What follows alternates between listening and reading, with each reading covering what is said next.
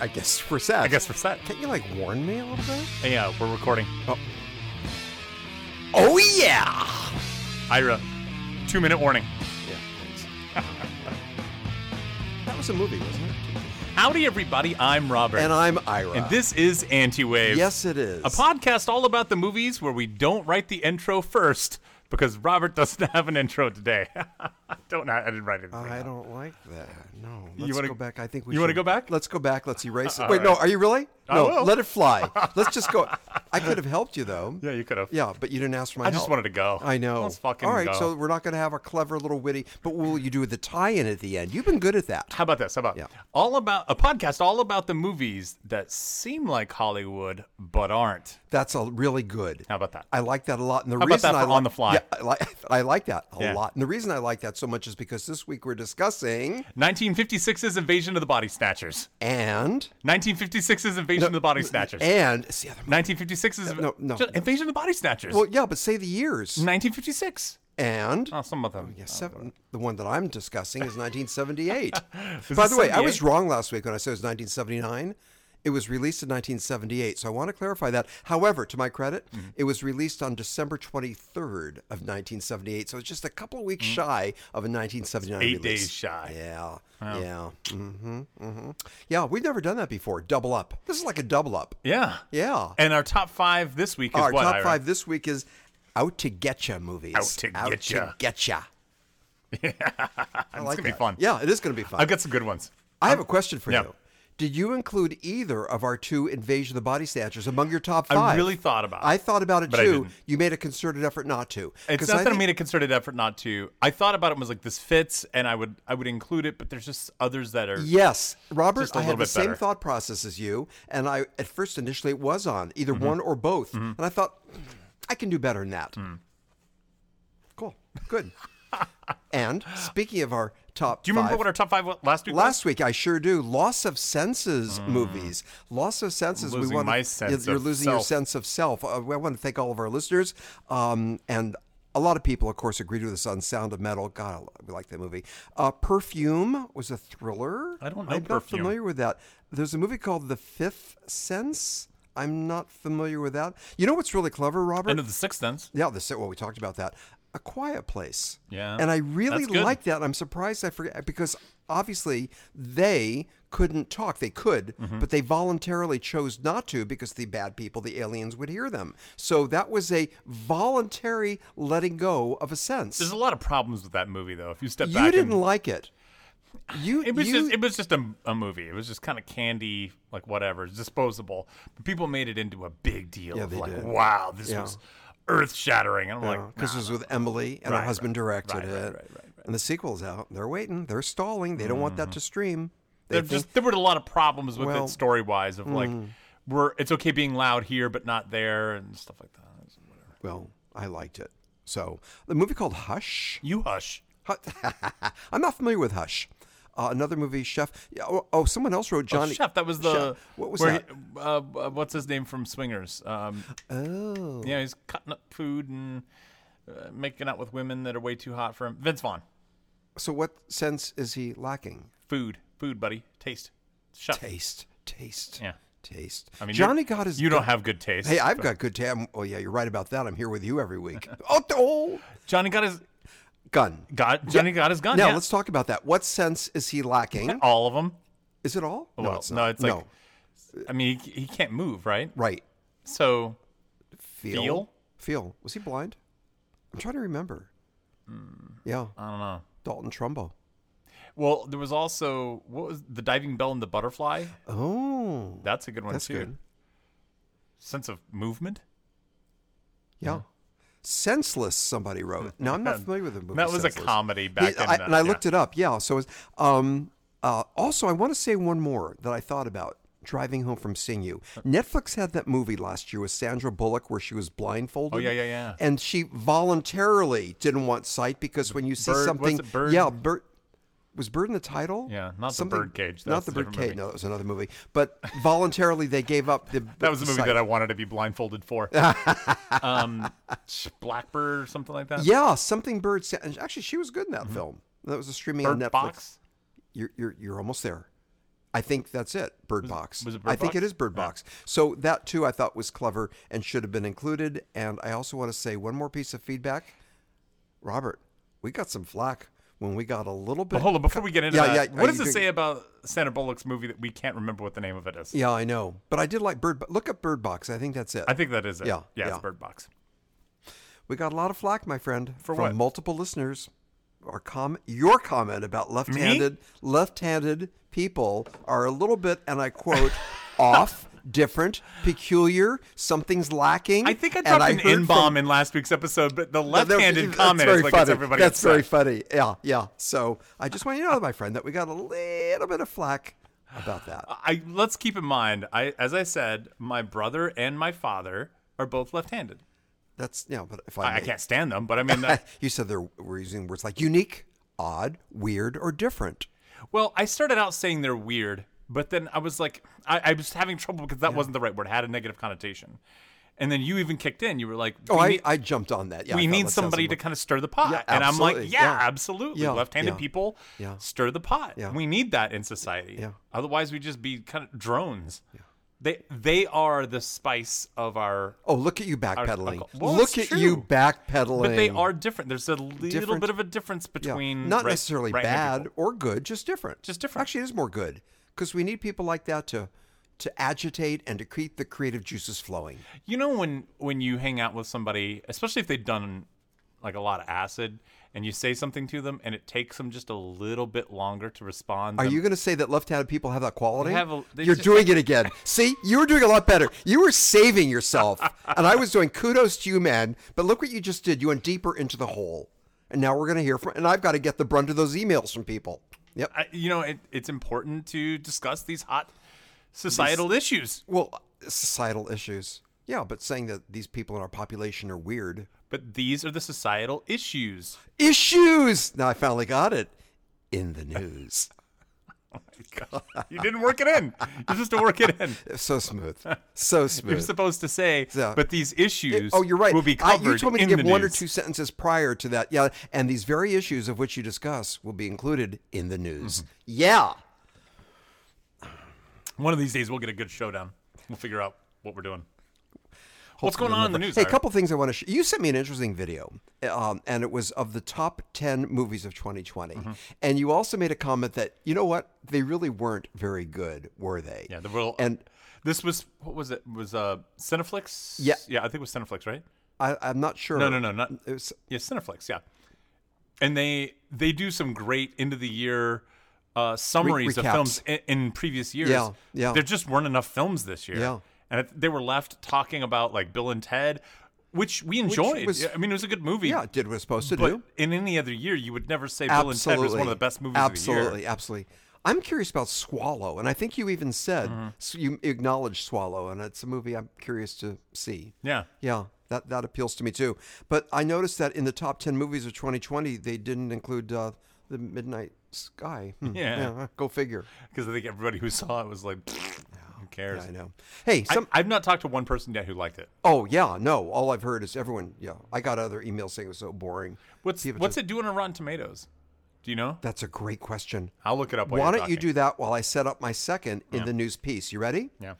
There was an interesting article about Letterboxd and what's going on with them and how, by the way, the headline of that news article was Letterboxd becoming a blockbuster.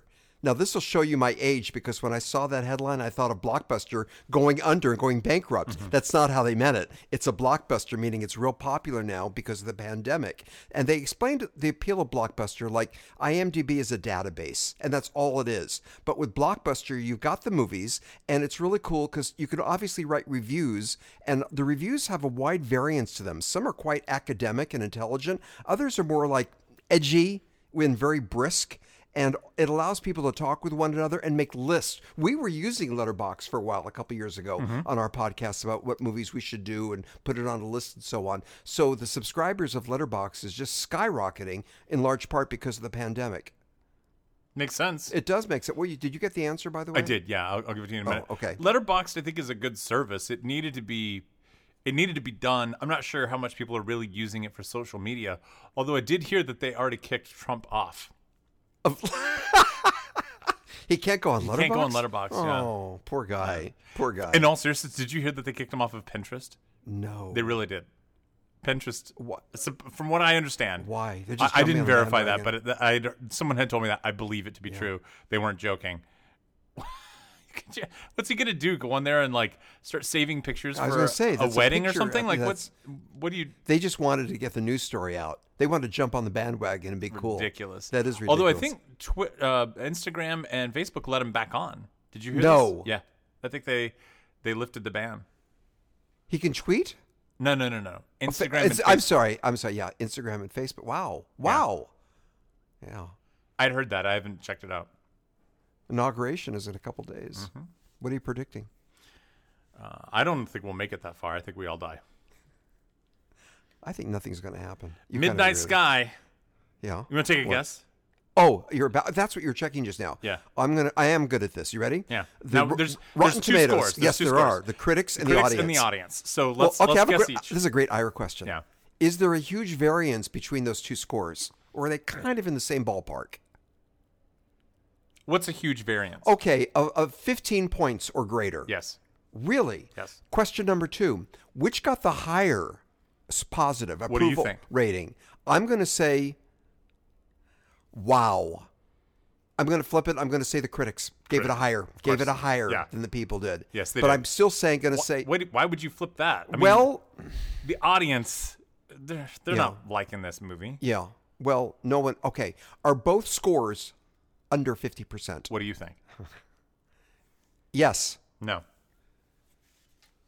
Really? Mm-hmm.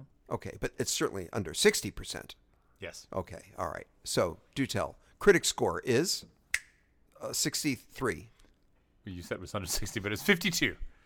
52 for the critics. Got it. 26 for the audience. Yeah, there you have it. I love my comment, too, last week when we both really loved Sound of Metal. And I said, seeing this movie last week made me more angry about Midnight Sky. And you knew exactly what I meant. Yeah. That there was more of an emotional wallop in the first 12 minutes of Sound of Metal than there was in the entire Midnight Sky. Well, you want to do the same thing for Sound of Metal? Oh, yeah. All right. Okay, I like this game. We have a new game, Robert. What do you got? Should we do... Well, they're both going to be very high, obviously. And I'm going to say that both are well over 80%. Yes. Okay. Let's do the audience one first. And critics are going to be higher. Am I right? You are. Critics are higher. Yep. So I think the critics is going to be at 93. 97. And the audience is at 91. 91. I have my finger on the pulse of the industry. What? Do I hear a laugh? Everybody says that. Do I hear a laugh? I'm just laughing at anyone who would not agree with that concept. Yeah, having my finger on something else. Okay, so those are my 2 points for In the News. That's it? What, you want more? Yeah. Well, but we talked about the 10 best movies of the year. We talked about Letterboxd. Is there anything else going on in the entertainment industry you want to share? No, not really. Okay, let's move on. Well, I think there is a lot of fear about this whole censorship stuff and how that's going to affect Hollywood. Like as we start getting into, can you start censoring people? I mean, have you heard these? There's a big cry to remove Trump from Home Alone 2. And Macaulay Culkin even came out and said, yeah, we should take him out of Home Alone 2 to re-edit the film. Okay, now, first of all, Trump is in Home Alone 2? Oh, you didn't know that? I never saw it. He has a cameo. I didn't know that. Yeah. Wow. You're not fucking with me. I'm not fucking with you. Yeah. There's a big campaign about this. There's a campaign, Ira. There's a student petition going around Harvard trying to get the university to retract the degrees of people who supported Trump. Him. Not of Trump, but of his followers, of people who voted for him. That's crazy. Not only crazy, it's fucking scary. Wow.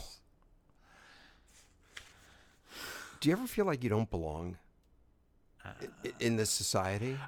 I do when we talk about the abstract stuff like that. Like here, when I'm sitting across from you, no, I don't feel like that. When I'm with my friend, I don't feel like I don't belong. But when I hear like what's going on with other, like that whole concept just is so foreign to me. I think we've let the lunatics run the asylum. Mm-hmm. And I think it's predominantly like millennials who are raised on these strong fundamental ideas. And I still stand by what I said earlier. I think most of them behave this way because they want to be a part of something big. They want to be a part of some sort of big movement. The most important election of our lifetime. Right. No, it really wasn't. I think other elections in our history were more important. But we like to feel like we're important, we matter, this is terribly significant. Right. They want to develop stories that they could tell their grandkids about. Right. And be like, I got this racist out of office. Yeah. And it's like, at what cost, first of all? I mean, to tear apart the nation? And second of all, I don't know, we're not getting into all politics about that stuff. But going back to Home Alone 2 and editing him out. Yeah. You believe that? It's Nazi Germany, World War II all over again. That kind of censorship. Anyway. Wow. What'd you see this week? All right. Well, I got to tell you, unfortunately, no, that's the wrong one, isn't it? Some are old, some are new. I always do that. Time for the weekend review. However. Wait, this is over 200 episodes, Ira. Well, I think it's kind of charming that I do the wrong ditty. Don't you think it's charming? Our listeners are eagerly await for me to do the wrong ditty.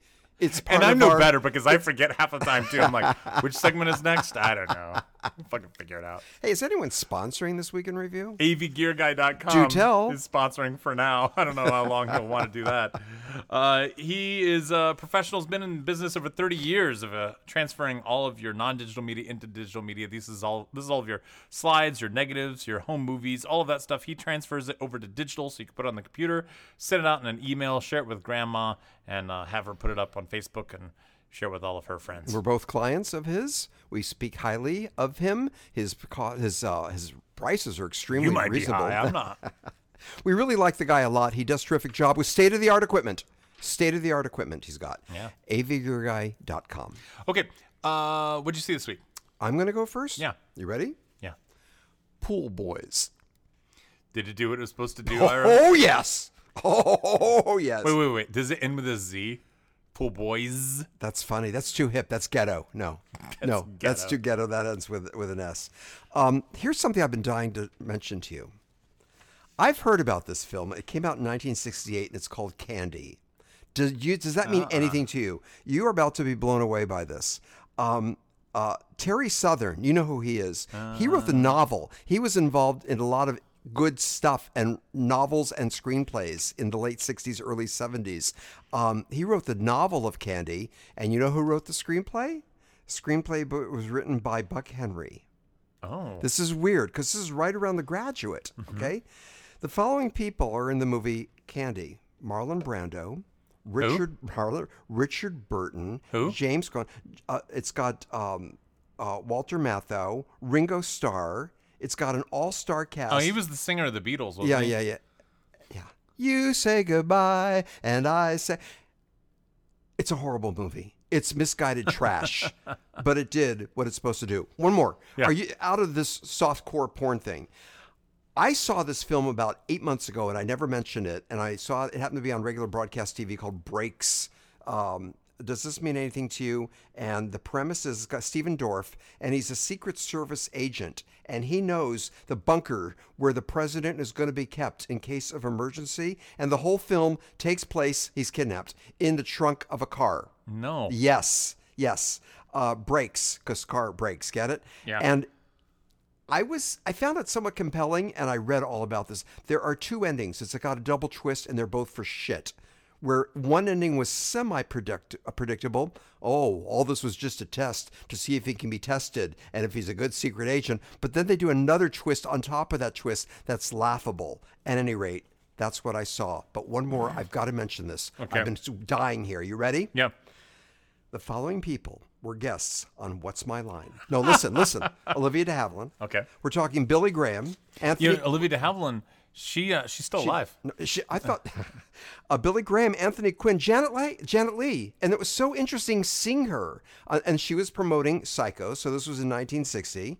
And here's what I've been dying to tell you: George Stevens was a mystery guest. Wait, who's George Stevens? He is the producer and director of Shane, A Place in the Sun, Giant, and Diary of Anne Frank.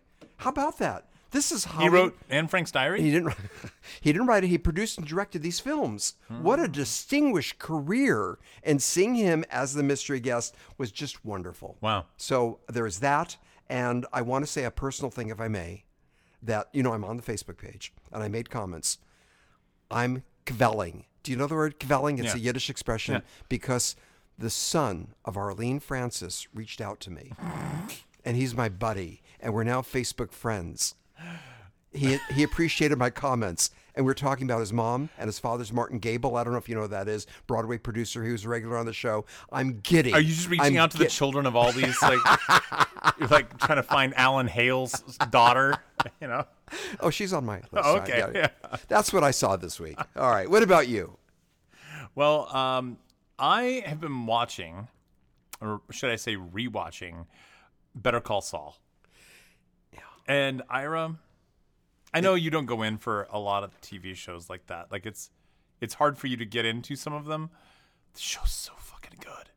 It's so fucking good. It's written so well. It zigs and zags and like, every time you think it's going one way, it goes a different way. I've seen it all before, and it still gets you. It's still riveting. There's just such good. It is a masterclass in acting. Wow. You know, with Breaking Bad in the last season, you used to come over to my place and we'd watch together. And Breaking Bad is good. Yeah. But I'm really telling you, I think there's something about Better Call Saul. As I'm like kind of stepping back and thinking about it a little bit more, I think it might be better than Breaking Bad. There's more there. There's more layers, and it's just, it's so fucking good. Let's watch it together. Let's You resurrect wanna what we hold used to hands? do. Let's cuddle.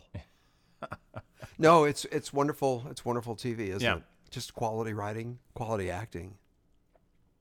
I saw something else. Oh? Night Stalker, the documentary.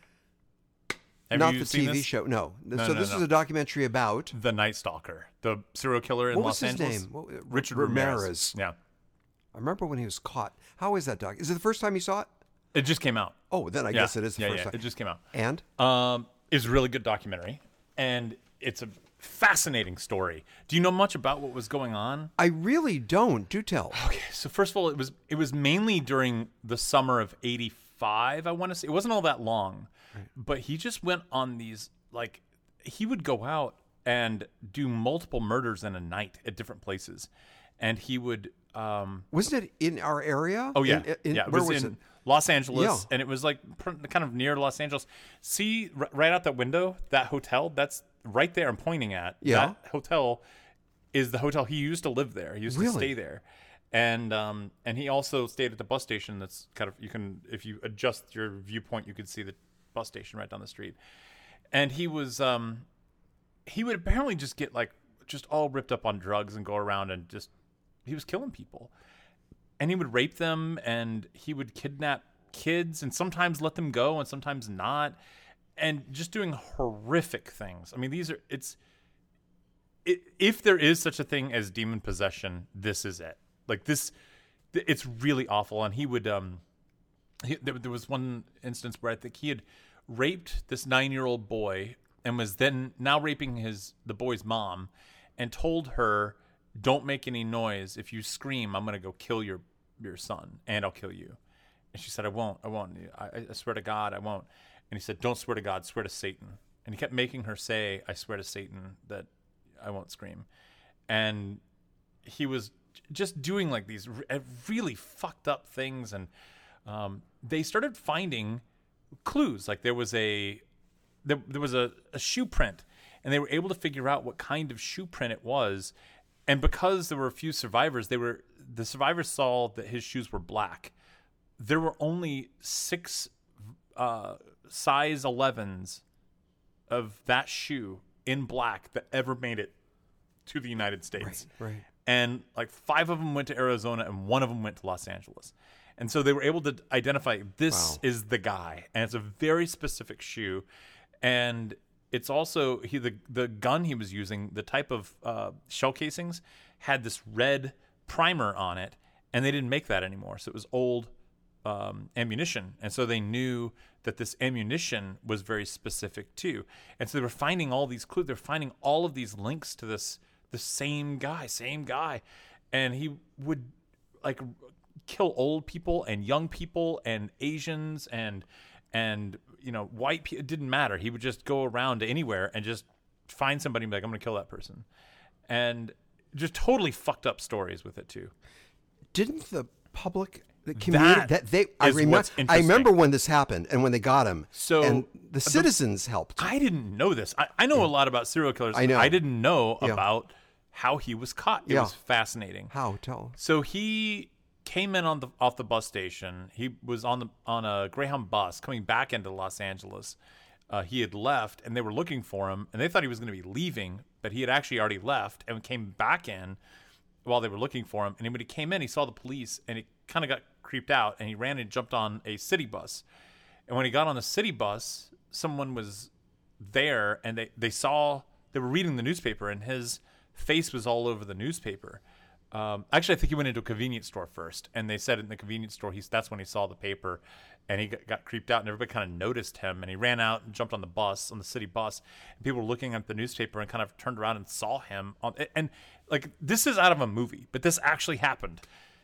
They started noticing him, and then the guy that noticed him got off the bus and started making a phone call, and like got onto a phone booth and started calling somebody. Ramirez figures out that he's been spotted, so he jumps off the city bus and starts making a run for it. And as he's running, people start chasing him. Wow. And start, calling for the police and everything, and they're chasing him. And they chase him into this neighborhood, and all of these, like, the citizens come and converge, and one guy pulls a metal rod, and they're like beating him over the head, and they're gonna fucking kill him. And especially, could you imagine if this is the wrong guy? But thank goodness it wasn't, like, this piece of shit. And the cops come, and they arrest him, and they put him in the back of the car, and he's like spitting at everybody, and he's like, throwing his tongue out at him and everything, and acting like a maniac. And the citizens are like, we're gonna fucking kill this guy. And then there were like hundreds of people that went to the Hollenbeck station where he was arraigned and everything else, and it was crazy how the community is what caught him. Incredible. Is he in jail now, or is he dead? Dead. He died of cancer. Died from what? Cancer? He got the death penalty, but they never got around to killing him. He died of cancer. Does that seem a little circumspect? No, I don't think so. Died from cancer? Yeah, I just think he died of cancer. Yeah. Now, I've got to bring this up. Yeah. One of your issues, you brought this up with other movies about killers, is that when they capitalize or sensationalize and there's money to be made, you've always had an issue about that. What I don't like, the same way? What I don't like, let me clarify. I don't like when they romanticize the killer. Well, and that this film did not do that. Got it.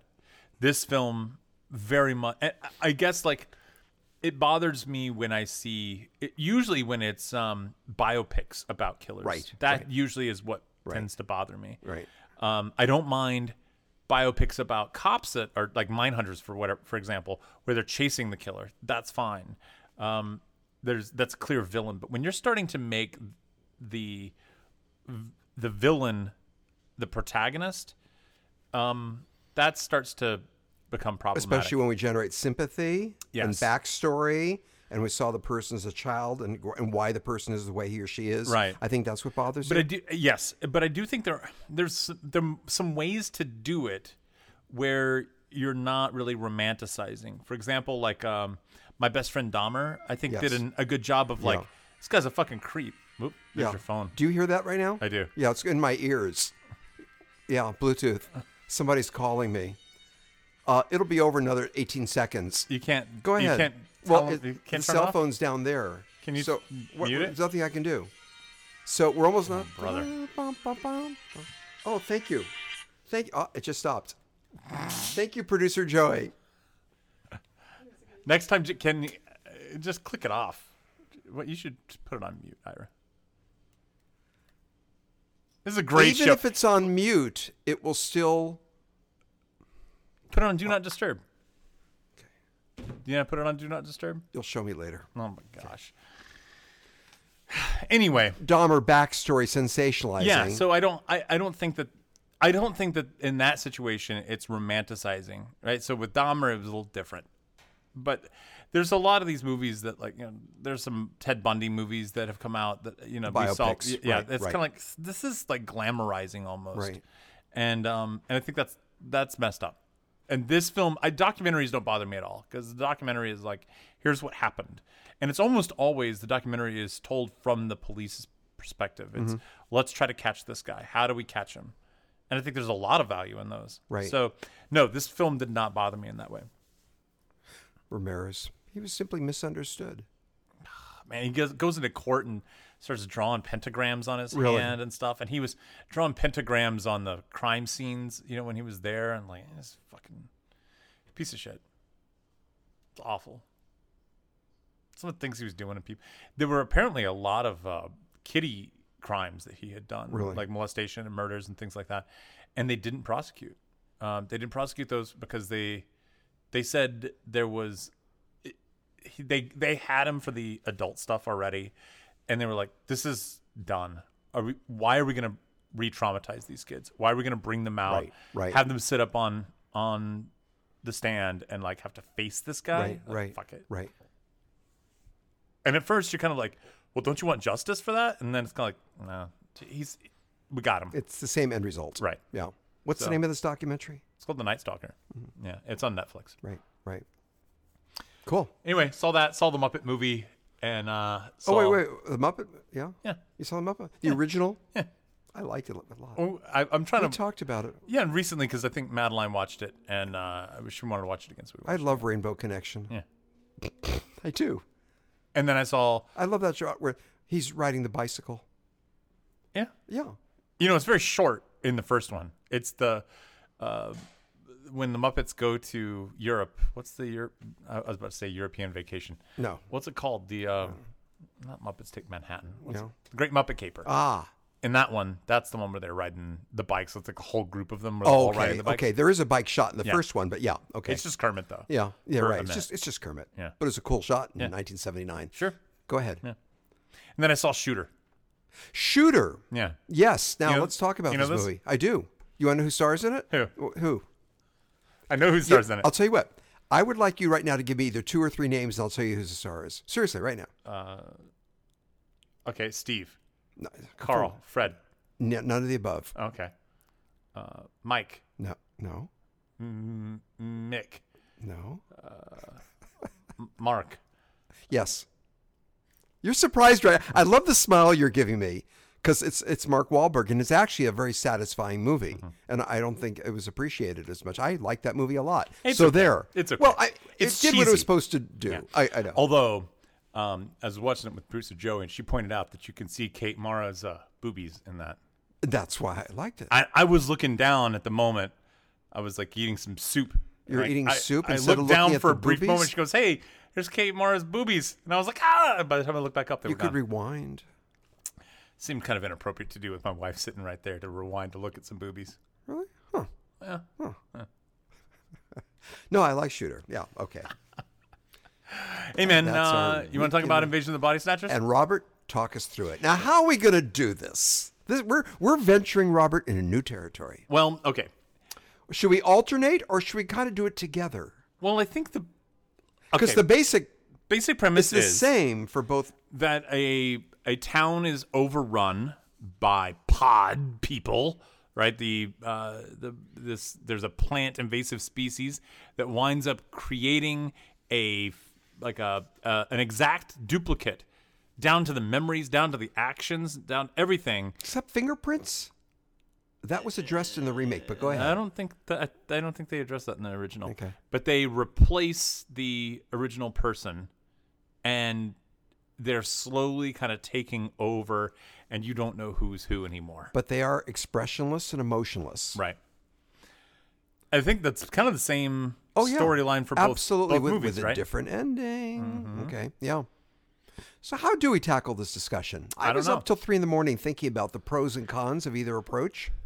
Well, why don't you go first? Let me go first because mine was first. Right? I agree. Yeah. 1956, black and white. Kevin McCarthy. Mm-hmm. This really put Kevin McCarthy on the map. Yes. Right. And the ending sequence of this movie is fantastic. It's classic cinema of him running down the street. I guess like not the very last scene, but the last scene for all intents and purposes is him running down the street. Climax. Yeah.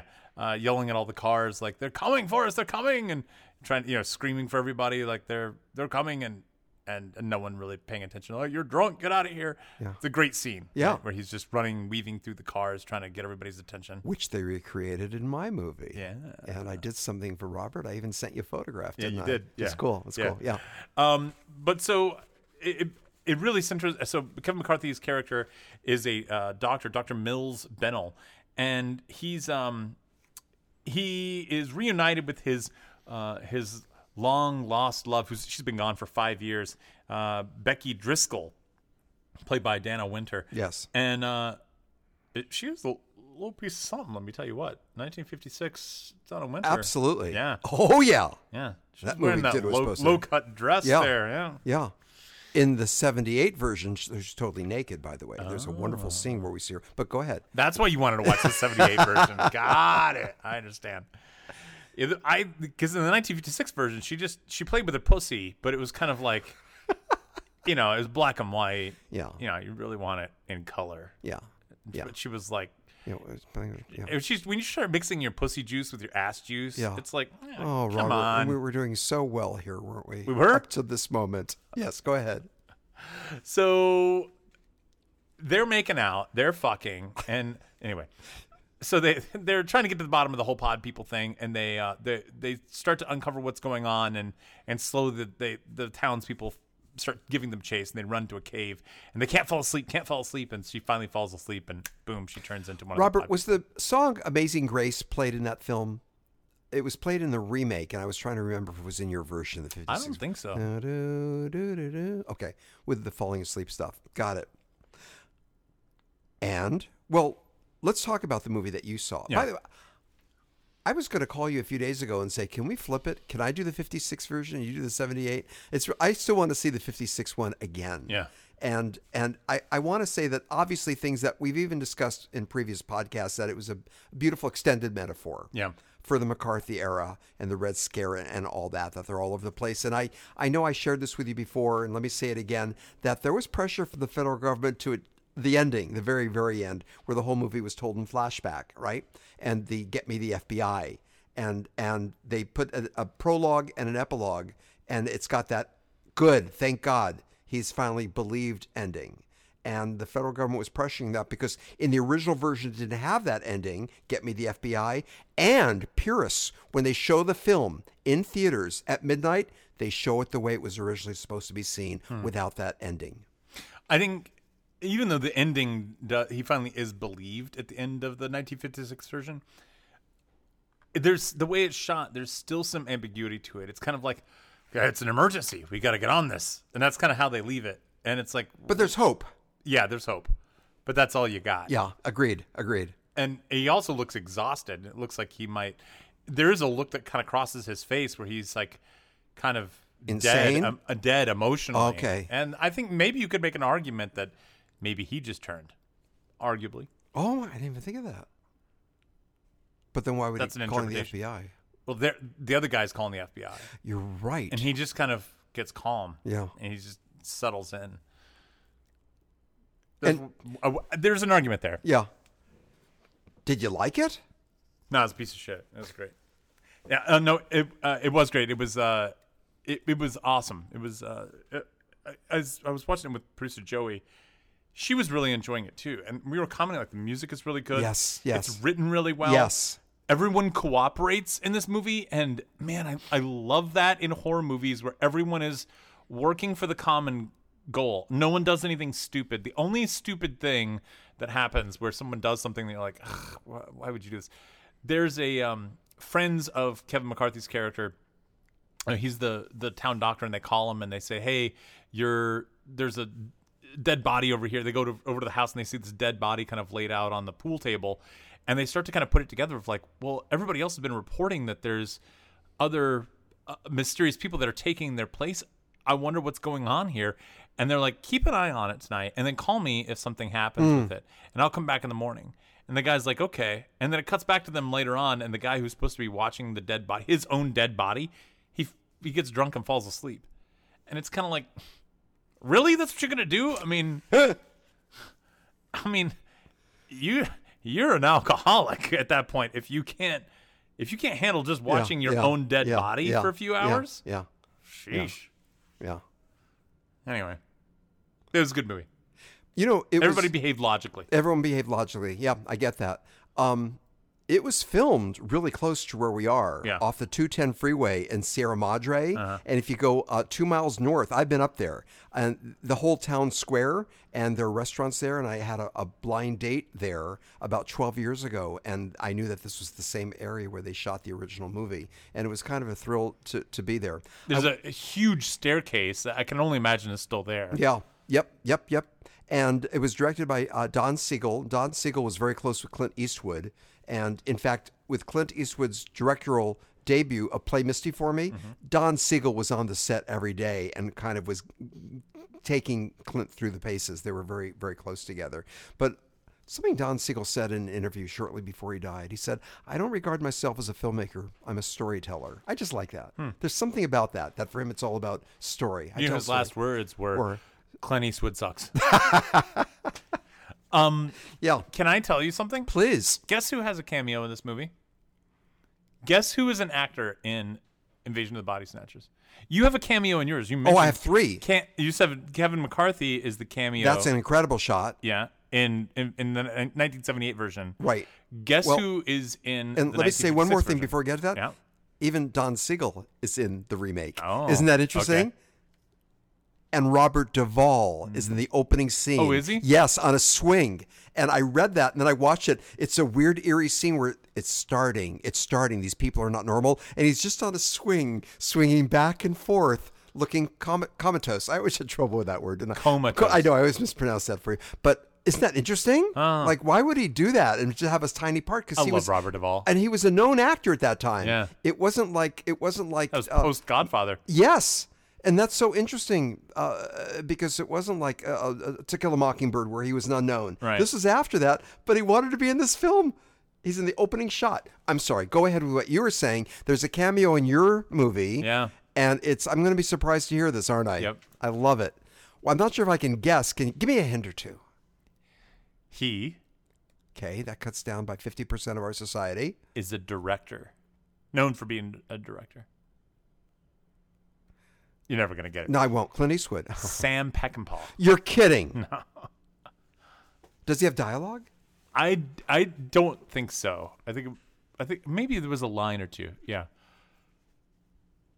But Sam Peckinpah was in it, and I noticed it and was like, wait a minute, because he's in the credits, and I'm like, Sam Peckinpah? That's fucking crazy. I'm like, is that the same That's Peckinpah? just fucking crazy. Same Peckinpah? Same Sam Peckinpah? That's Oh so- my gosh, yeah, I can't say it. yeah.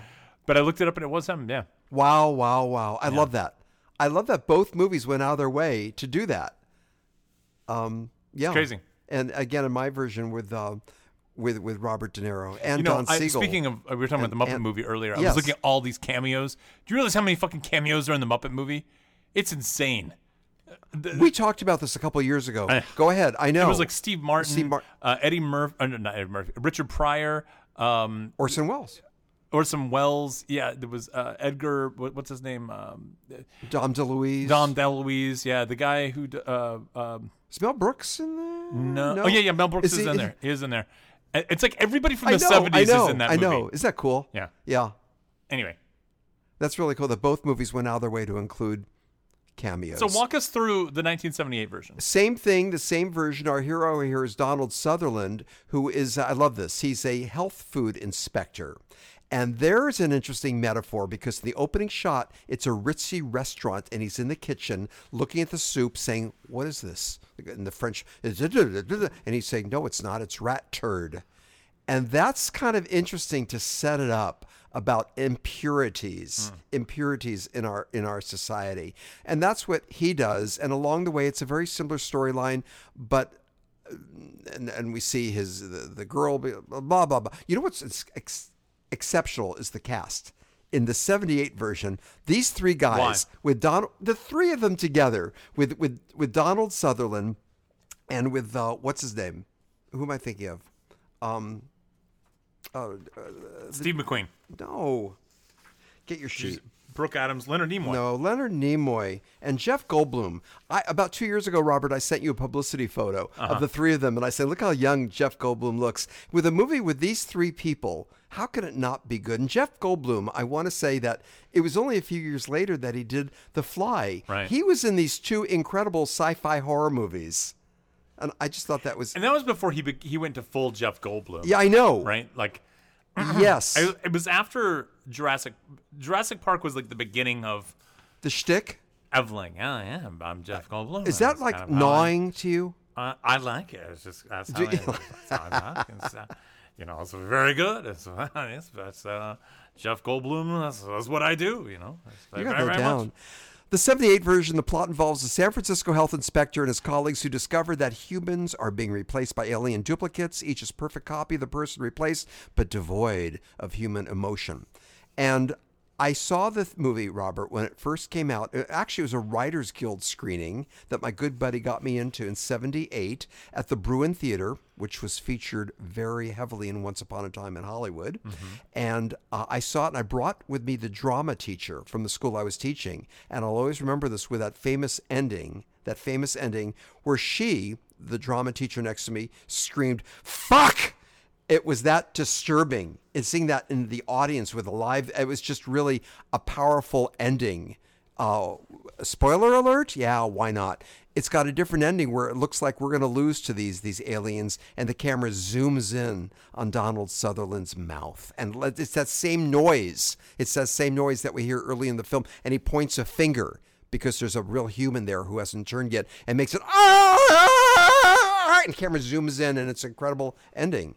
It's really powerful stuff. I want to say that in my version, the 78 version, cinematography by Chapman, and he did Taxi Driver and a lot of good movies. You're going to love this. The director and the cinematographer watched your version, of course, prior to filming. Oh, really? Yes, obviously. And they wanted it to be film noir, but in color film noir, which almost a contradiction because noir means black. And it wasn't black and white. However, with what they did with the muted tones, and it's dark with shadows, and it is an example of a color film noir.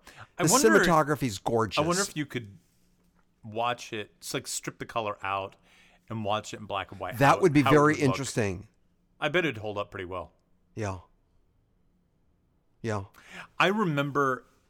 Okay, so when I saw it on video the first time I saw the 1978 version, and I remember it kind of being okay, but kind of a little sluggish, kind of like Omega Man. There were parts of Omega Man that were awesome, and there were parts that were like get on with it a little bit. Like the opening of Omega Man was incredible, but then I find that a lot of movies in the 70s were that way, where it was kind of like there's a little bit of like, all right, here we go, come on, let's get going a little bit, and that's how I felt with this. But the ending, I was like, whoa! I had to rewind a couple times. The ending, they just stuck the ending. They nailed it. Donald Sutherland, that might be the greatest shot he's ever done. I agree, and the camera does zoom in. They did not have a still photograph and do it while processing, because you can see his lip quivering while he makes that noise. So it's an actual moving shot. Right. It's not just a still zooming in on a still. Yeah. And you could. It was so fucked up. Yeah. And because you think that he's because good. You don't see him fall asleep. Right. When I knowing what I know and watched the movie again the other night, he does not fall asleep, so we're assuming he's okay. Yeah. And you'll love what I'm about to tell you. Philip Kaufman, who's an iconoclast, isn't he? He's an auteur. Yeah. He's an interesting guy when you look at the movies he's directed. And he didn't want, I don't know what was in the actual screenplay, but it was the night before filming that last shot where he told Donald Sutherland what was going to happen. He didn't want Sutherland to know that through the filming of the movie. Isn't that interesting? Oh. And I get that. Yeah. And the girl he's with, a friend's wife, and she lets out a scream when she sees what happened to Donald Sutherland. They didn't tell her. They didn't tell her that Donald Sutherland was going to turn at the end. When the camera zooms on her face, aghast, with her eyes wide, she starts shaking, that she was not prepped for what Sutherland was going to do. It makes sense that they would do it that way. I wanted one more piece of trivia. See, if it was you in that situation, you'd be like, what the fuck are you doing? Aren't we supposed to be doing the take where you're... What? That's not what's supposed to happen. That's not what it says in the script. Ira, go with it. Well, but that's not what we planned on. You know, I want to say one more thing that I did read, and I think you'll appreciate this, that They went out of their way with Donald Sutherland to give him curly hair because they wanted it to, he did an important film a few years prior called Don't Look Back, where his hair was very, very curly. And the director... Oh, it wasn't Animal House? Well, that one too. Was his hair curly in that film? When he was, I don't know. But they... I just remember seeing his ass in Animal House. Yeah, right. I remember that. I remember seeing his ass. And the director, and the same thing with Leonard Nimoy, who we associate with Star Trek, and he thought getting a resemblance, and I get this, will add a layer of texture that we saw Donald Sutherland like this a few years ago in a different movie, and we know Leonard Nimoy was in Star Trek, and I get that, how that's another layer that subconsciously, it works. It adds to the whole thing. I just thought that was kind of fascinating. What? You're looking I was just thinking about Leonard Nimoy's book. Didn't he release a book that was like, I am not Spock? I'm not Spock. And then a right. few years later released another book that was like, I am Spock. Spock. That was around the same time that Leonard Nimoy did the singing on they were releasing albums at that time. William Shatner did one too. But I just thought they're both great movies. I know what you mean about a little bit, it lags a little bit. Yeah. I get that. Maybe it could have 14 minutes of editing, maybe, and tighten it up a bit. But man, I look how I still remember all those years ago seeing it in the theater in '78 in that last shot. Just I think I figured it out. You remember that video that I sent you about Kevin Smith movies? Did I send it to you? I'm not sure if I sent it to you or if I was telling you about it. I don't know if you sent me that one. But there was a video that I saw about why Kevin Smith is not a very good director. And it was made by a fan who used to love him and adore him, and now he's kind of moved on past Kevin Smith and looking at him. And he shows clips of Kevin Smith's movies, and in it, it's like, oh, that's why there are scenes that are so awkward, and it's because Kevin Smith doesn't really know where to put the camera. He just kind of sets the camera on a tripod, and just the actors are standing there, and there's no real movement. Nobody really knows where to go or where to stand because they haven't been told where to do it. And I think that was a problem with a lot of films in the 70s. There was a lot of just, we'll put the camera here and we'll just start rolling, and you guys kind of figure it out. And it's almost like a play, but it shouldn't be a play. You know, it's a screenplay. It's different than a play. It should be these shots are part of the language, and you're not taking advantage of that. Right. And it might be beautiful cinematography, but I know in a lot of scenes, it's just kind of there. Right. The camera's just set up, and it's just recording what's being said, and it feels kind of phony. I know what you're saying. And it starts to get boring. Right. That's what happens. A lot of the blaxploitation stuff, like Shaft and things like that, a lot of those movies were very much shot that way. Right. I know what you're saying. I agree with what you're saying. But again, the cinematography in the '78 version was truly outstanding. Okay. Well, and it just, but you know, it's been many years since I've seen it, so I could be wrong. Chapman, he did Raging Bull. Isn't that interesting? Yeah. So both were just great movies. I like how we did this. And obviously both movies, too, being a metaphor. We already spoke about how your version was a metaphor, and mine, too, about conforming. I think there's something about, you remember Muzak and elevators and malls and all that. You certainly got that vibe. But do you think it's fun to split up with that that this movie's metaphor holds true to today's time? Ah, there you go. Of either of our two movies, right? Yeah. I mean, I certainly see it in a lens that I want to see it in. Yes. I mean, and maybe that's confirmation bias, but... Confirmation bias. Absolutely.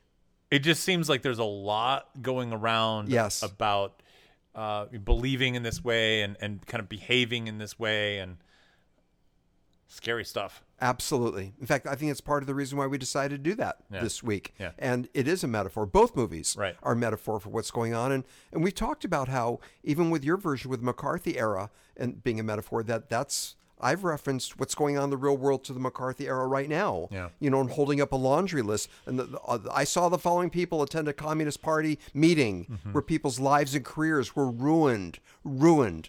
And having to use aliases, you know this so well, as a screenwriting credit and so on. And it was years and years later before they got any of their notoriety and now back. And now it's happening again. I went to a Trump rally and your career is ruined. Absolutely. So there you go. And they're giving Matthew McConaughey a hard time because he's starting to associate with a lot of the people on the right. And it's fucked up. These are scary times. Yeah. Yep. The metaphor stands. Absolutely. Money shots. Yes.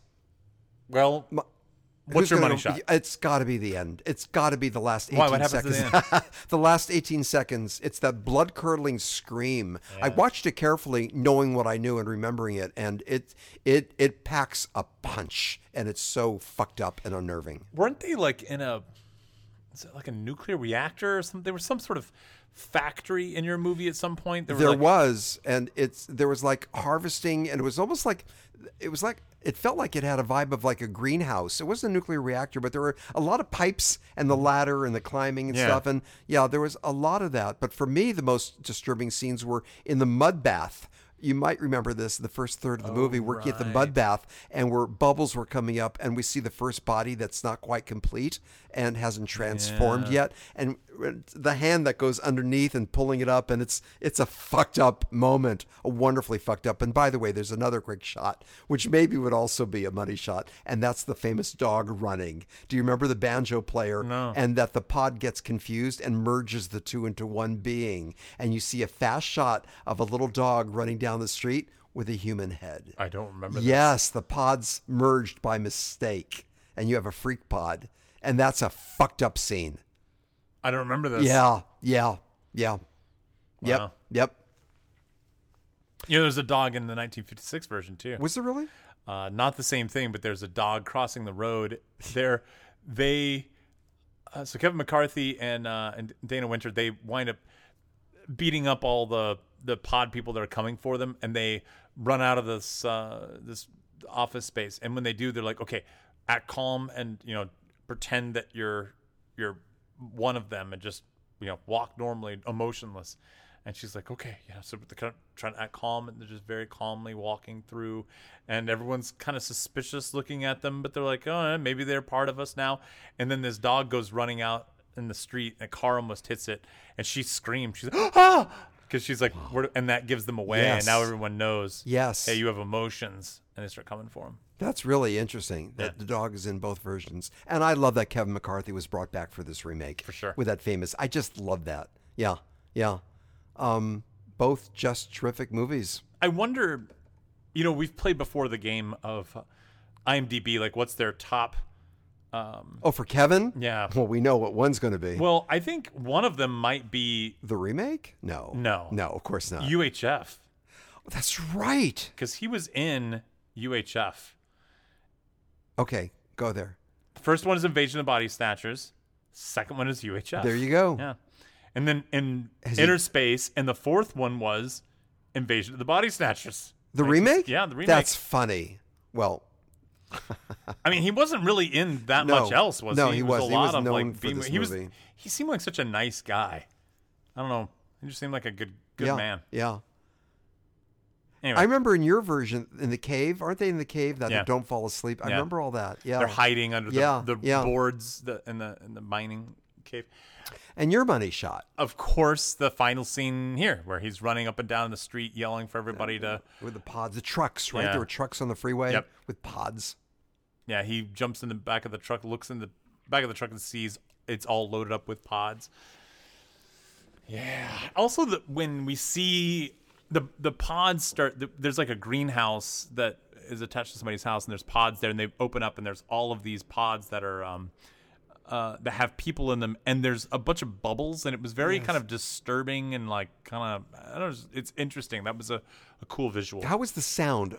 In the remake, the sound was incredible. Where it was good. I mean, the music was really good. The music and the sound. They didn't do the same kind of disturbing sound effect that they did in the 1978 version. Right. I remember that sound. Right. Yeah. Nice. Are these anti-wave? Heavy use of metaphor. I'm going to argue that it is anti-wave in that sense. Agreed. Well, here you go. This will springboard a conversation. My version is much more anti-wave than yours because of the ending. Yeah. And I think even if you take away the ending of mine, it does make it more anti-wave, but I still feel like it's a Hollywood movie. I agree. Mean, in the 1950s, it just kind of felt very... that's those kind of horror movies, the sci-fi movies that were coming out, Twilight Zone-y. I mean, it was predated Twilight Zone, but that kind of feel of the movie. Yes. that stuff was not uncommon in the Right. 1950s. So I'm going to say my film was probably, I do like the heavy metaphor, talking about the McCarthy era communism. I'm going to give mine about a 4. What'd you give yours? A little bit more, and I want to say that my version, the 78 version, was had a lot of A stars. And I don't know if we've always discussed if that's an anti-wave element or not, but with Donald Sutherland. Brooke Adams was in it, Veronica Cartwright and so on, Kevin McCarthy. Don Siegel is in the film, and Philip Kaufman also has a cameo. Look at all these cameos. He put himself in there. He's a bum. He's a bum. Yeah, he is. Yeah. Oh, in the movie. Oh, okay. Yeah. I think I'll give mine a little bit higher because of the ending. So you're at 4, and I'm probably hovering. 4.1? I'm going to say 6.3. Okay. Yeah. What? They're great movies. I'm suggesting that maybe for next week we should do the same thing but flip it. I'll do that. Just kidding. Ooh, Ira. You should just watch the 1956 version. I can just do that on my own. Yeah. And you can watch You're the allowed 78, to, know. And you can watch the 78 version. Yeah. I'm not going to watch the. I hate movies. Me too. I don't want to. Yeah, okay. Yeah. Cool. Who died this week? I got to tell you, unfortunately, we must. The following people, they didn't turn to dust. We lost the following people in the entertainment industry the last 7 days. Gerald Heiken, 93-year-old American actor. He was in the movie Reds and Invitation to a Gunfighter. What? Oh, you didn't like that movie. Jerry Douglas was an 84-year-old American director and writer. He did a lot. Did you see Reds? No, I wouldn't Save see yourself that a movie. lot of time. It's long. Isn't it long? Oh, yeah. And nothing fucking happens either. Just a bunch of talking and bullshit and oh, we're going to revolt. And then they never really do anything. It's like Warren Beatty and what's her name? Yeah, I know. Yeah. But the only halfway redeeming stuff is Jack Nicholson when he's in it. But who's the female that you're checking that right now, aren't you? While you're doing that, Jerry Douglas was 84-year-old Diane Keaton. That's it. I want to say that Jerry Douglas did lots and lots of gay porn films. Director, writer. So yeah, he did. We wish him well. Julie Strain, 54-year-old American actress. She was in Heavy Metal 2000, and Stacy Tidal, 56-year-old American film director. The Bye Bye Man, The Last Supper, Hood of Horror. Peter Mark Richmond. Can I say something real quick? Please. I've never seen either of the Heavy Metal movies. Have you ever seen those? No. Me no. Yeah. It's definitely one of those I need to see it. Still on my list. Got it. Well, yeah. I'll get around to it. The animated movies? I know it. Yeah, I know. The naked ladies and the boobies? Oh, really? Yeah. It's animation? Yeah. I like anime. Peter Mark Richmond, 93-year-old American actor. He was in Friday the 13th, Part 8, Jason Takes Manhattan. So the Muppets take Manhattan, right? And Jason that'd be a good double bill. I don't know if I mentioned this last week. There was confusion when she died, Jessica Campbell. You're going to know who this person was. She was in the movie Election, and she was the other obnoxious student running for office. Mitzker was her last name, and she was really angry with our lead, and she was only 38 years old. She's also in Freaks and Geeks, and she died young. And we also lost Betty White. Let's talk about this. What? On her 99th birthday. Robert. Out of here. I know, it just happened. She was blowing out all 100 candles because they put an extra one in for another life. So, and she took a deep breath. Another life for another year. What did I say? At her age, it's like they're life. both the same thing. No, she blew all the candles out, all 100 candles, and she was so exhausted. God love her. Her face fell into the cake, and people laughed. Get the fuck out of here. She was doing shtick. She's dead. So she gets this huge honor of being both the coroner's corner it figures and Betty White would go out like that. Yeah, and the candle corner. Wow. She's in the birthday as well as the death, and her birthday the same day. The same instant was her birthday and her death. Betty White dead at 99. That's insane. Wait, I want to tell you something. Please. I mentioned Diane Keaton is in Reds, right? Yeah. I've always had this problem of confusing Diane Keaton with Diane Weist. Weist? Oh, really? Well, they kind of. I like Weist. Is it Weist? Yeah. I like her a whole lot better. Diane Keaton gets on my nerves. She does. Yeah. But she was so cute in Annie Hall where she wore a tie. That scene and excluded. I know, That's about it, right? And the way she go, yeah, that cute dialogue banter. Is she a great actress? No. No. Personality. And she also just seems like annoying. I couldn't be in a long car ride with her. Fucking get me out of here.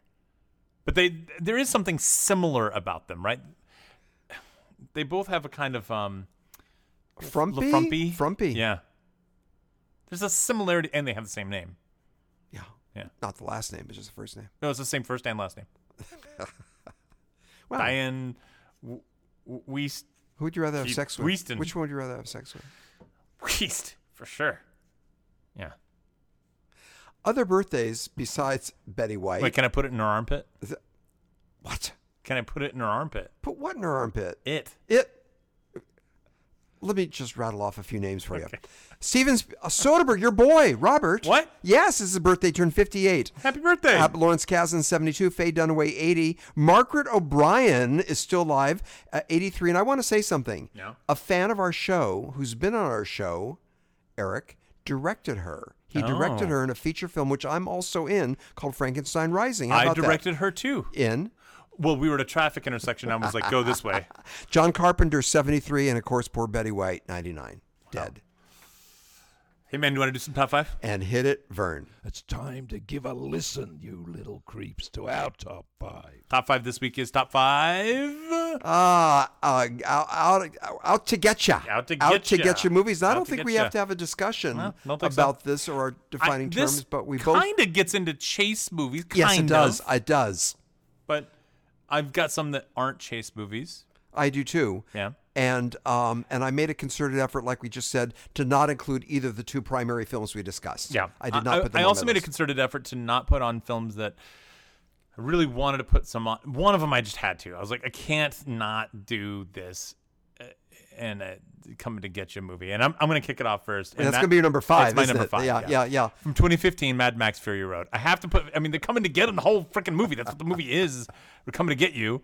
So I have to put that in. But a lot of the other movies, the movies like Heat, for example, I did not put on my top 5 list, even though I really wanted to. It's coming to get them the whole time, like out to get you kind of movies. You know what I mean? I do.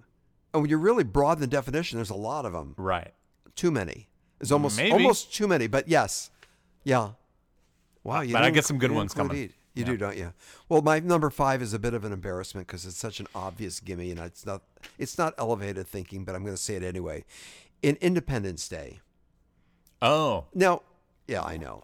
Come on, Ira, you can do better. They're out to get him. Well, they are, and the aliens are out to get us. Yeah, that's what I so mean. both sides are out to get. Oh, and yeah. So we're. By the way, Independence Day. We know that 96. You're right. No, was it yeah, 96? 96, 1996. Will Smith, Jeff Goldblum once again, and Jeff Goldblum. Jeff Goldblum. Oh, very good.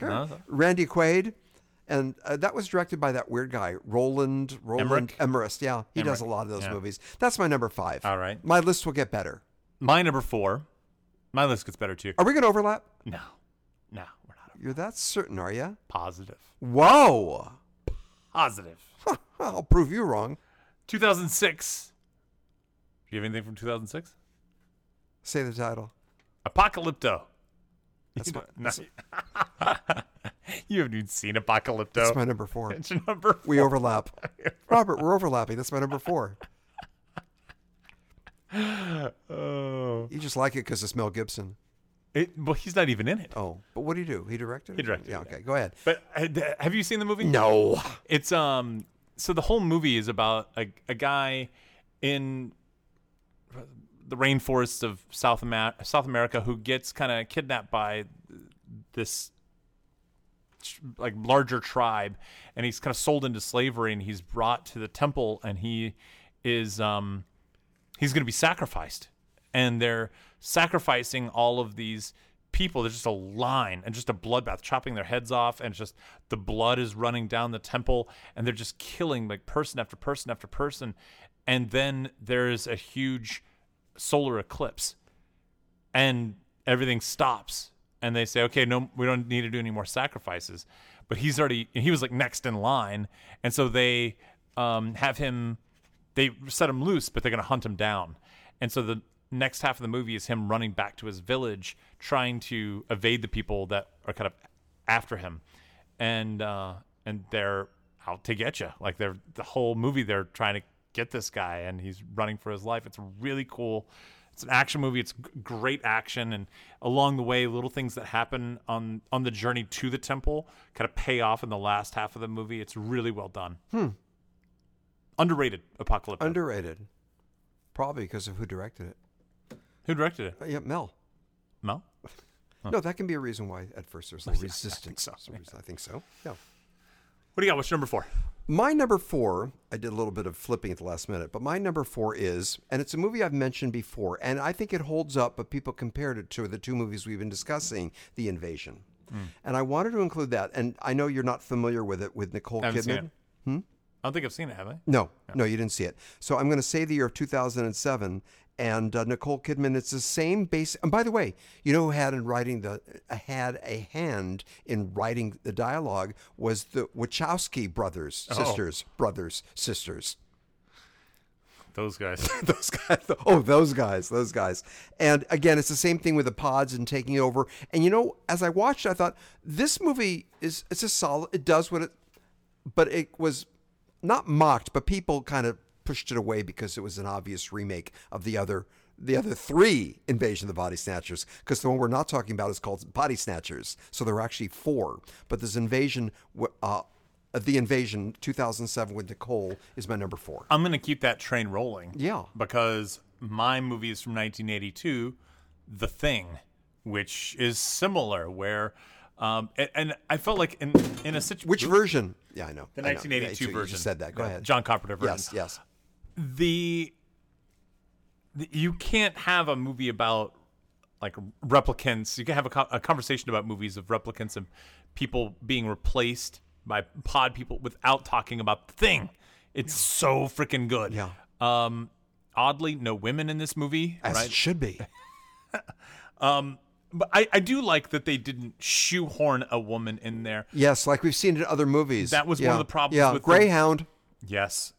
And it was like, what the? So obvious. Why are you doing that? What was it? Oh, Tom was having lunch or dinner with his girl. Yeah. So obvious. Go ahead. I'm sorry. Go ahead. The sequel did that. That was one of the problems, that they were like, we got to get a female in here. Yeah. And the sequel wasn't bad. It was okay, but the first one is so good. It plays up all this tension, and the creatures are fantastic. That movie holds up real well. If anybody's listening to this and hasn't seen The Thing, 1982, John Carpenter, go see that. That's one of Carpenter's best, if not his best. What do you got? What's your number 3? Still blown away by the fact that Carpenter directed Starman, which was a really sweet romantic road movie. Yeah. Same director. It's just interesting to me.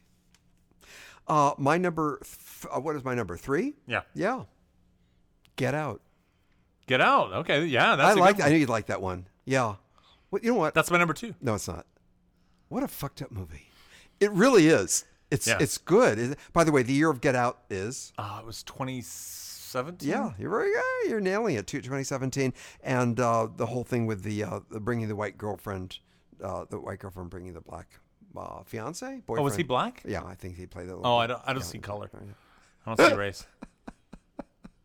You know, I said that to I had to share a locker in gym class, and it came up in conversation with my folks saying, and this was the time where we would talk that way, and my parents said, is the person white or black? And I actually said, I don't remember. And they just looked at each other. I was trying to be cool, like I'm above that, and they just like thought I was fucking crazy. Like, come on, stop that, will you? So it was just, it's interesting now recounting that story that my folks asked that question, and B, my silly attempt at being noble and self-realized. We can see how far that played out. Anyway, Get Out, and again, what a fucked up movie that is, and that's my number 3. My number 2, you're going to be proud, and then you're going to be ashamed. Not ashamed, but you're going to be mad that I went with this. Oh, jealous. Not jealous. Well, you're going to go, yes, and you're going to be, for a second, I'll be pissed that I didn't come up with it. No, for a minute. Yeah. And then I'm going to say something, and you're going to go, oh. Whoa. All right. This is interesting. Mm-hmm. There's like a double whammy here. There's like a 2 Ira reaction. Prepare for the emotional roller coaster. So first it's the wowie zowie, but then you're going to watch me pull up and go, now wait a minute. Out to get you movies. Ready? Yeah. Number 2, Lord of the Flies. Wow. the 1990 version. I know you liked the remake. Yeah, and I like the original more. Right. That's why. That's the part That's where the I'm going to part. pull back a little bit. Yeah. I was hoping you'd say the original, which Right. is a better movie. No, That's you're you wrong. predict me very well. Go ahead. Out to Get You. Yeah, they're out to get him. I mean, the whole last. the whole movie, they're out to Jack get him. and Piggy.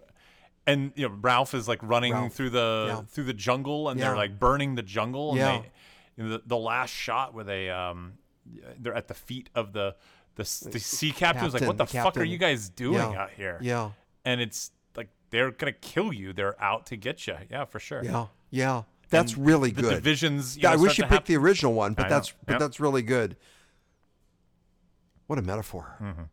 What a metaphor. That for how movie, fragile I civilization. I saw the 1990 version at the right time in my life. Like, I was the right age for that movie, and it really affected me in a very deep way. Like, it was the first movie that I remember seeing that had layer and subtext to it, and like it wasn't just popcorn. It was like, this means something. Mm-hmm. Like Wait, this. are you talking about the remake or the original? The remake. Yeah, I didn't see the original until years later. And it was good. I didn't mind the original, but I think what I liked was that the remake was trying to be more Pop culture. It was. It was pop culture was- because it had the Star Wars. Right. Yeah. Yeah. And it had like comments about like, I wonder if Alf is on right now. And it was And kind you of, like that, huh? I did Yeah. because it felt more like this is what kids More would real be what doing. kids would say. Yeah. Right. And I felt like the original was a little more true to the novel, Mm-hmm. but I like the fact that they're like, man, if we're sitting on an island, we probably would be having these kind of conversations. Yeah, right. That's interesting, Robert. Yet for me, the pop culture references, I don't know why, it just pulled me out a little bit. I can get Yeah, that. I understand yeah. that. But for me, it worked because they Yeah. weren't forced. They were organic to what was going on. All right. What you got? What's your number 2? Number 2, I mentioned it earlier when we were talking about a different film. Clint Eastwood directing. Play Misty for me. No, wait. Okay. You got to remind me what I've seen it. Okay, this was, again, It's Clint's in the directorial house, debut. right? There was like Yeah, in the house. Oh, yeah, the house. And the whole last third is in the house with Jessica Walter, where he, as a disc jockey in Monterey, is being stalked by a woman, and Right. the same thing as Fatal Attraction, by the way. Right. They're really similar. They're so similar in storyline, and it was a good, solid movie where she was out to get him, out to get you, as she was obsessed with him. And it was, again, Clint's directorial debut, and that wonderful song, The First Time Ever I Saw Your Face. First time ever I saw... Remember that? No. Oh, never mind. No. That was throughout the whole film, and that's my number 2, Play Misty for me, 1971. All right. My number 1, I'm real proud of. I don't know if you've seen it, but I think you'd really dig it. 2011, The Gray. No, I never heard of it. This was a Liam Neeson movie. And people who've seen it are probably laughing right now. Very similar kind of concept to The Thing, but it's a group of people who are at the North Pole, and they're leaving the North Pole. They've like been doing this construction up in the North Pole, and Liam Neeson's job is like kind of like a sniper, like a sharpshooter, to kill wolves as they start coming in, because there's the wolves will come attack the crew members.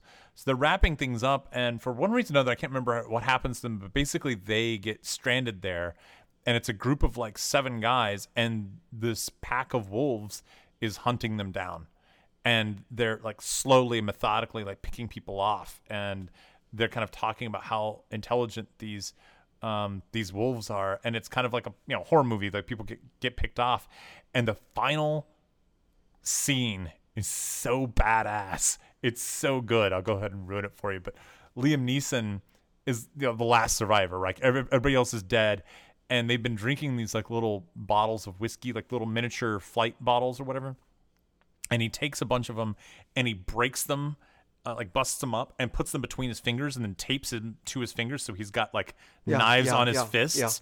And there's I think it's after the credits, or it might be the last shot is like the main wolf, because all the wolves are dead except for the main wolf and Liam Neeson, and they're like, all right, let's go. And that's like you don't see the fight. You don't, I mean, they've been fighting off and on for the whole climax, but I think it's after the credits. There's like all right, let's do it. That's so they kind cool. of square off. It's so, I mean, it's cheesy, but it's done really well. I really So like that, the like, Gray. we talked about endings of movies. So the very end is just. It's one of those like. Yes, we cut talked off. about that. Yep, We've we talked about that with other movies that just abruptly stop, which is really raw and cool. Yeah. Yeah. And it's done really well. You'd like it. Yeah. You'd really like that movie.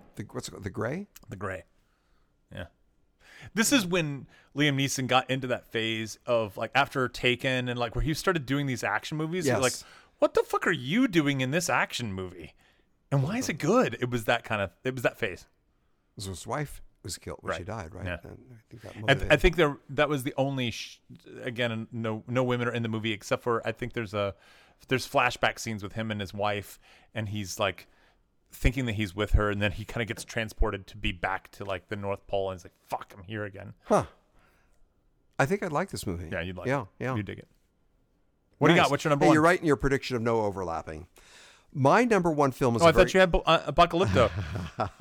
The Gray. This is a powerful movie for me, and I don't think I've ever mentioned it before. And we've been confused on this title, Invaders from Mars. Okay. There's confusion on that. Let me say the year, 1953.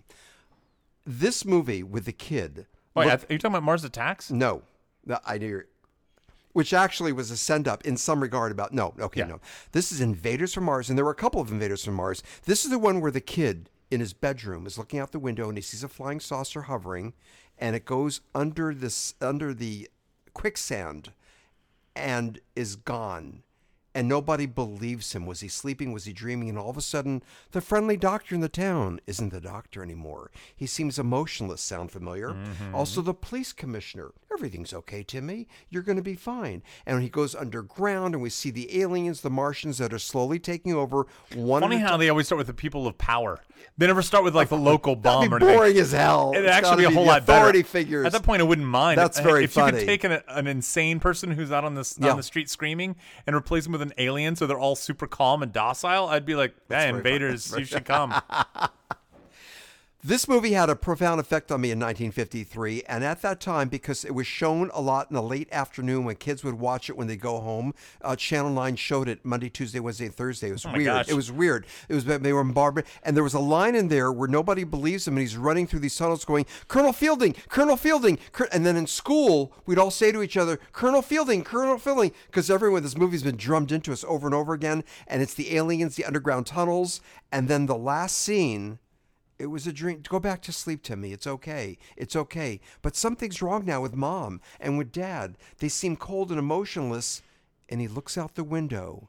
And once again, he sees the same flying saucer hovering and going underground. Was it a dream? Me don't think so. Invaders from Mars, 1953. Out to get you. Ira, you just took me right there. I felt like I was in the 1950s. Are you making fun of me? No. No, actually, you're not. Yeah. You're not. Yeah. Good. It's just, oof, gave me the heebie-jeebies. Do you think aliens have visited the Are they among us? Yeah. Are they among us? What do you think? Oh man, you hate it when I get wishy-washy. You hate that quality about me, and I'm so tempted. I'm really open-minded. Are they among us? In fact, sometimes I really think that not only are they among us, but we are the descendants of that. Some people from another planet, creatures, they landed here and they had a little picnic, and they left a piece of rye bread and ham and a little piece of bacon. That's us. The molecules went nuts, and we are that. The bacon turned into the Jews. Jews. Right. There's your irony. That's why they don't eat pork. Do you think we're among us? I'm so. open. You're not. You don't think so. But do you think they're out there? I think there is life out there. I don't know if there's intelligent life. Right? I mean, if there's bacteria on another planet, there's no real way to communicate with it. There probably is intelligent life somewhere, but the chances of communicating are just so remote. It's so far. It's so far. I think we want it to be true. We want it to be true, but of course they're more intelligent than we are, and they got here so fast they were able to have a craft that goes through light and time and space and other dimensions. Or not. Or not. I mean, or they just live on their planets and then die. Now, what's this we've been hearing that the federal government is going to release some of the top secret UFO sighting reports? They're not going to do that. And they're going to pull up some bullshit stuff, but You know, a lot of these things that you like, the Air Force has been seeing a lot of these UFOs. Yeah. A lot of that stuff, those are drones, man. Those drones What can about before drones with the astronauts? They're noticing lights in the sky. How do you know when drones began? I mean, a lot of stuff is top secret. Right. So that area, who knows what's going on with Air Force experimentation? Roswell. Roswell was where the Sam Rockwell. Yeah, was where the landing was. Area 51 is where supposedly they have all the aliens. And can you imagine though that if they got here and they are intelligent, we're going to make the argument they're smarter than we are because they came here before we were able to get to them, and the first thing they say is, "There's no God." What that would do to our institutions, they would crumble. The church would crumble if aliens who got here first are smarter than we are because they know more than we do because they were able to get here first, and they say, God, oh, you silly little people. Of course you invented that nonsense. I don't think that changes anything. And maybe that's why they're keeping it secret, because our institutions would crumble. What if they came here and said, there is a God, it's us? Yeah. Now that was a Twilight Zone episode. No. Yeah. That would change the things. Ultimate computer that knows every morsel of information. And they finally... No, Isaac Asimov wrote that as a short story. And they asked it with live TV watching, is there a God? And the computer clicks and whistles and hisses, and it spits out the answer, and it says, there is now. 42. Wait, 42. What was that? That's from the Hitchhiker's Guide to the Galaxy. Yeah, you know that. Yeah. I love that you know that. But the ending was, there is now. That's what the computer says, because it knows every morsel of information that we've created that God. I don't think religion would falter. You don't think our institutions would crumble? No, because I think they would say, well, you're just wrong. Just because you know this one thing doesn't mean you know the other I'm not thing. from this planet. Yeah, I know. You've known that all along. You're out of this world. I'm not. I'm here to visit you and understand the mating habits of human beings. You still can't figure him out? I still don't understand and report back about people who go on dates. Ira, people who go on you dates. are an and I'm a expert on the mating representative habits of that. And I have to go now and report back. Human beings. Yeah.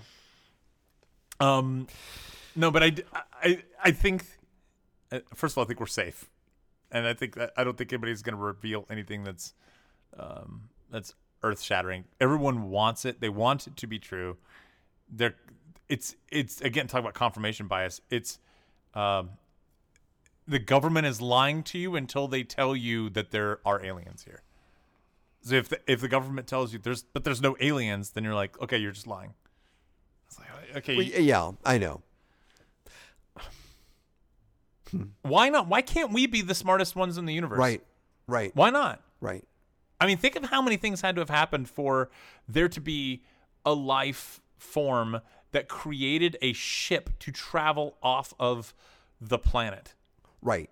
So the odds of that are infinitesimally small. That's what you're saying, because the planet has to be the right distance from the sun and have the right temperature and moisture and clouds for water, and all these variables have to come together. So you're making an argument that we're the only intelligent being in the universe. The vast majority of life on this planet. Yes. How long has life been the around? The counter argument is that there are so many stars in the universe that for every grain of sand on the planet, and if each one has, let's just say, 7 planets circling, there's got to be one planet out there that has the right temperature, that's cooled off properly, that has enough rainwater, and so on, to have life evolve that's even more intelligent than we are, and maybe they're watching us. Well, okay, then is there life on a different planet that is more intelligent than that?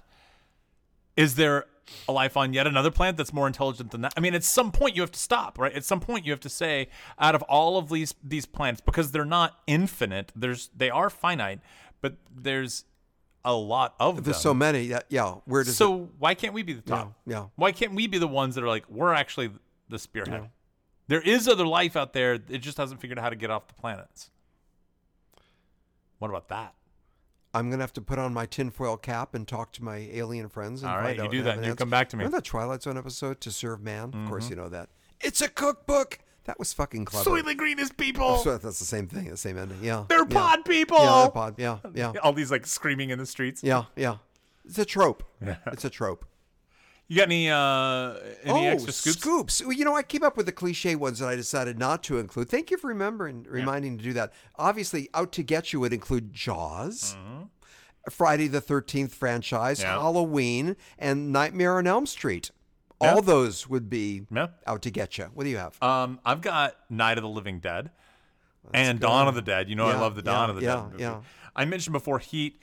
How about this one? as this one was real close to making my top 5. Black Hawk Down.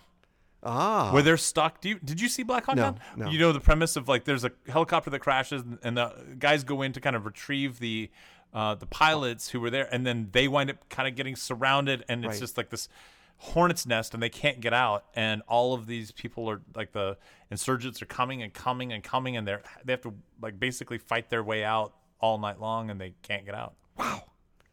Catherine Bigelow. Wasn't she the director? No. Yes, she was. No, it was Tony Scott. Am I wrong? Yeah. Oh. Catherine Bigelow did The Hurt Locker. That's what you're thinking of. Oh, Black Hawk Down, Hurt Locker. Totally different movies, totally different Hey, countries. work with me here. Totally different I can continents tell you where they took place. She made the good version of, the surfing movie with the FBI guys. Come on. Don't do this with me. You know what I'm talking about. Are you talking about Point Break? Uh-huh. Oh. Yeah, she No, directed. the second one is better. No, she did the... second one's way better. You're fucking with me. You're just fucking with me. I'm not buying it. I'm not as naive as I used to be. Get me too. I think you liked me more when I was naive. Sometimes. Yeah. Okay. That about does it, right? Did we do it? We did it. Hey, is man. fun. If people want to give us their coming to get you movies, what can they do? they can reach out to us through email. How? Where? Our email is robert@antiwavepodcast.com. Oh. No, Or- or Ira at anywavepodcast.com. Or you can reach out to us through Twitter or Instagram. Our handle there is @antiwavepod. We're all over the place, aren't we, Robert? Just like the pods, we are all over the place. That's pretty good. Yeah. I give that a B. Fuck you. Okay. Yeah. You can find us on what? On Google Podcast Music. I haven't mentioned that one in a while. Spotify, iHeartRadio. Just go to our website. Throw us a few bucks over at Patreon. Help keep the sprocket holes moving. Ira. Mm-hmm. Oh, and by the way, Yeah. write us a review. Yeah. Yeah. Rate and review in the iTunes store. That really helps. What? Rate and review in the iTunes ice cream store. iTunes. In the iTunes store. Or the ice cream I store. think I said the ice cream store. Go to the ice cream store I'd and like write to a have some- review for I'd our like to have podcast. some goobers. You remember goobers, little speckles that go on top of your ice cream? Never mind. Reviews really do help us, so we think. Go to our listeners Baskin do. Robbins, Yeah, write a yeah, review yeah, for our okay, podcast. yeah. Next going week, on next week? we're Tell gonna us watch what we're doing. No, you have to No. tell us what. No. Did you write it down? No, you did. Fuck. Promising something women? Come on, you didn't write it down? No, you wrote Robert, it down. You can't depend on me to. You everything. came in and pitched it. I pitched it, but oh wait, just a minute. Promising young. Oh, that title. Promising young women. That's why It's- you wanted to do this one. It's a thriller. Mm-hmm. Yeah, it's getting some interesting reviews. We're gonna do that one next week. Promising young women. All right, so we're going to talk about that next week. Let's give producer Joey a round of applause. Yeah. Doing a good job there. What do you want to do now? I want to end the podcast. Oh, okay. No, I was hoping we could do two. Let's do I'm another sorry. one. I just fell asleep. What? I Robert, are you okay? yes, I am. Oh my fine. God, Robert, it's me, Ira. Yes. You look different. You sound different. Yes, I mean, I it know. looks like you. It sounds like you, but you seem emotionless. Are you one of them? Maybe. Oh no! Which ending should we do? Well, we'll have to figure that out. But until next week, keep watching movies. And we'll help you sort them out.